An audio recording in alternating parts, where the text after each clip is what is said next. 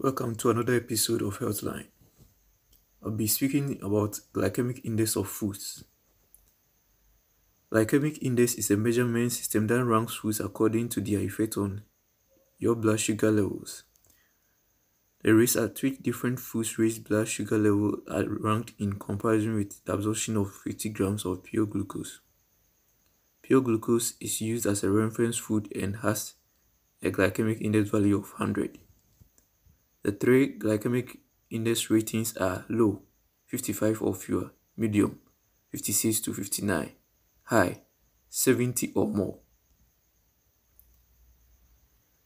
It's important to note that foods are only assigned a glycemic index value if they are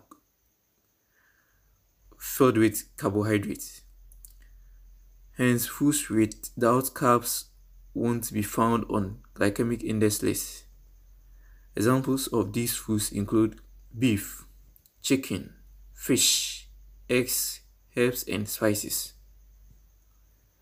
Factors that may affect glycemic index of food are the type of sugar it contains, the structure of the starch, how refined the carbohydrate is, nutrient composition, cooking method, and ripeness.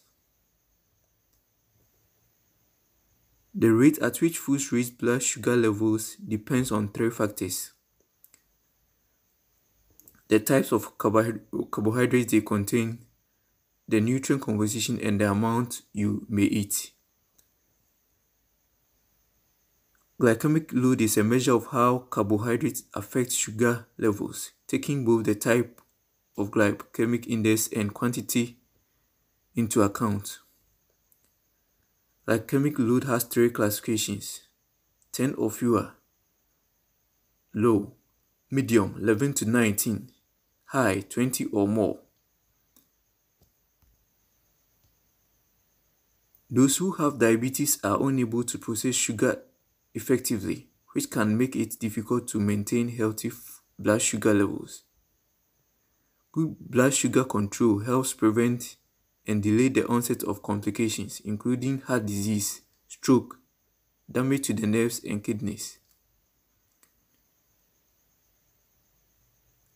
A systematic review of 24 studies reported that every 5 glycemic index points, the risk of developing type 2 diabetes increased by 8%.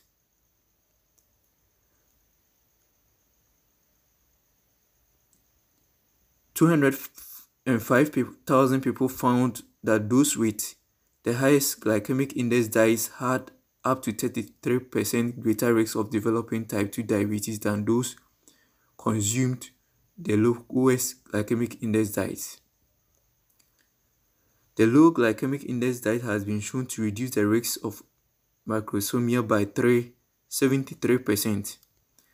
This is a condition in which newborns have weight over 8 pounds and 13 ounces, and is associated with numerous short and long-term complications for the mother and baby.